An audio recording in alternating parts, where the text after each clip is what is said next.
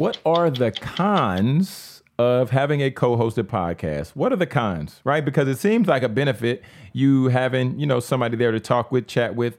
The cons of a co-hosted podcast are you're always making sure that you and that person are on the same schedule, okay? Something else that's a con of having a co-hosted podcast. You need to make sure that this person isn't trying to bully the episode, right? So they're not trying to have an alternative agenda and trying to go against what you're saying, or they're trying to solely pitch themselves, their product, whatever it might be.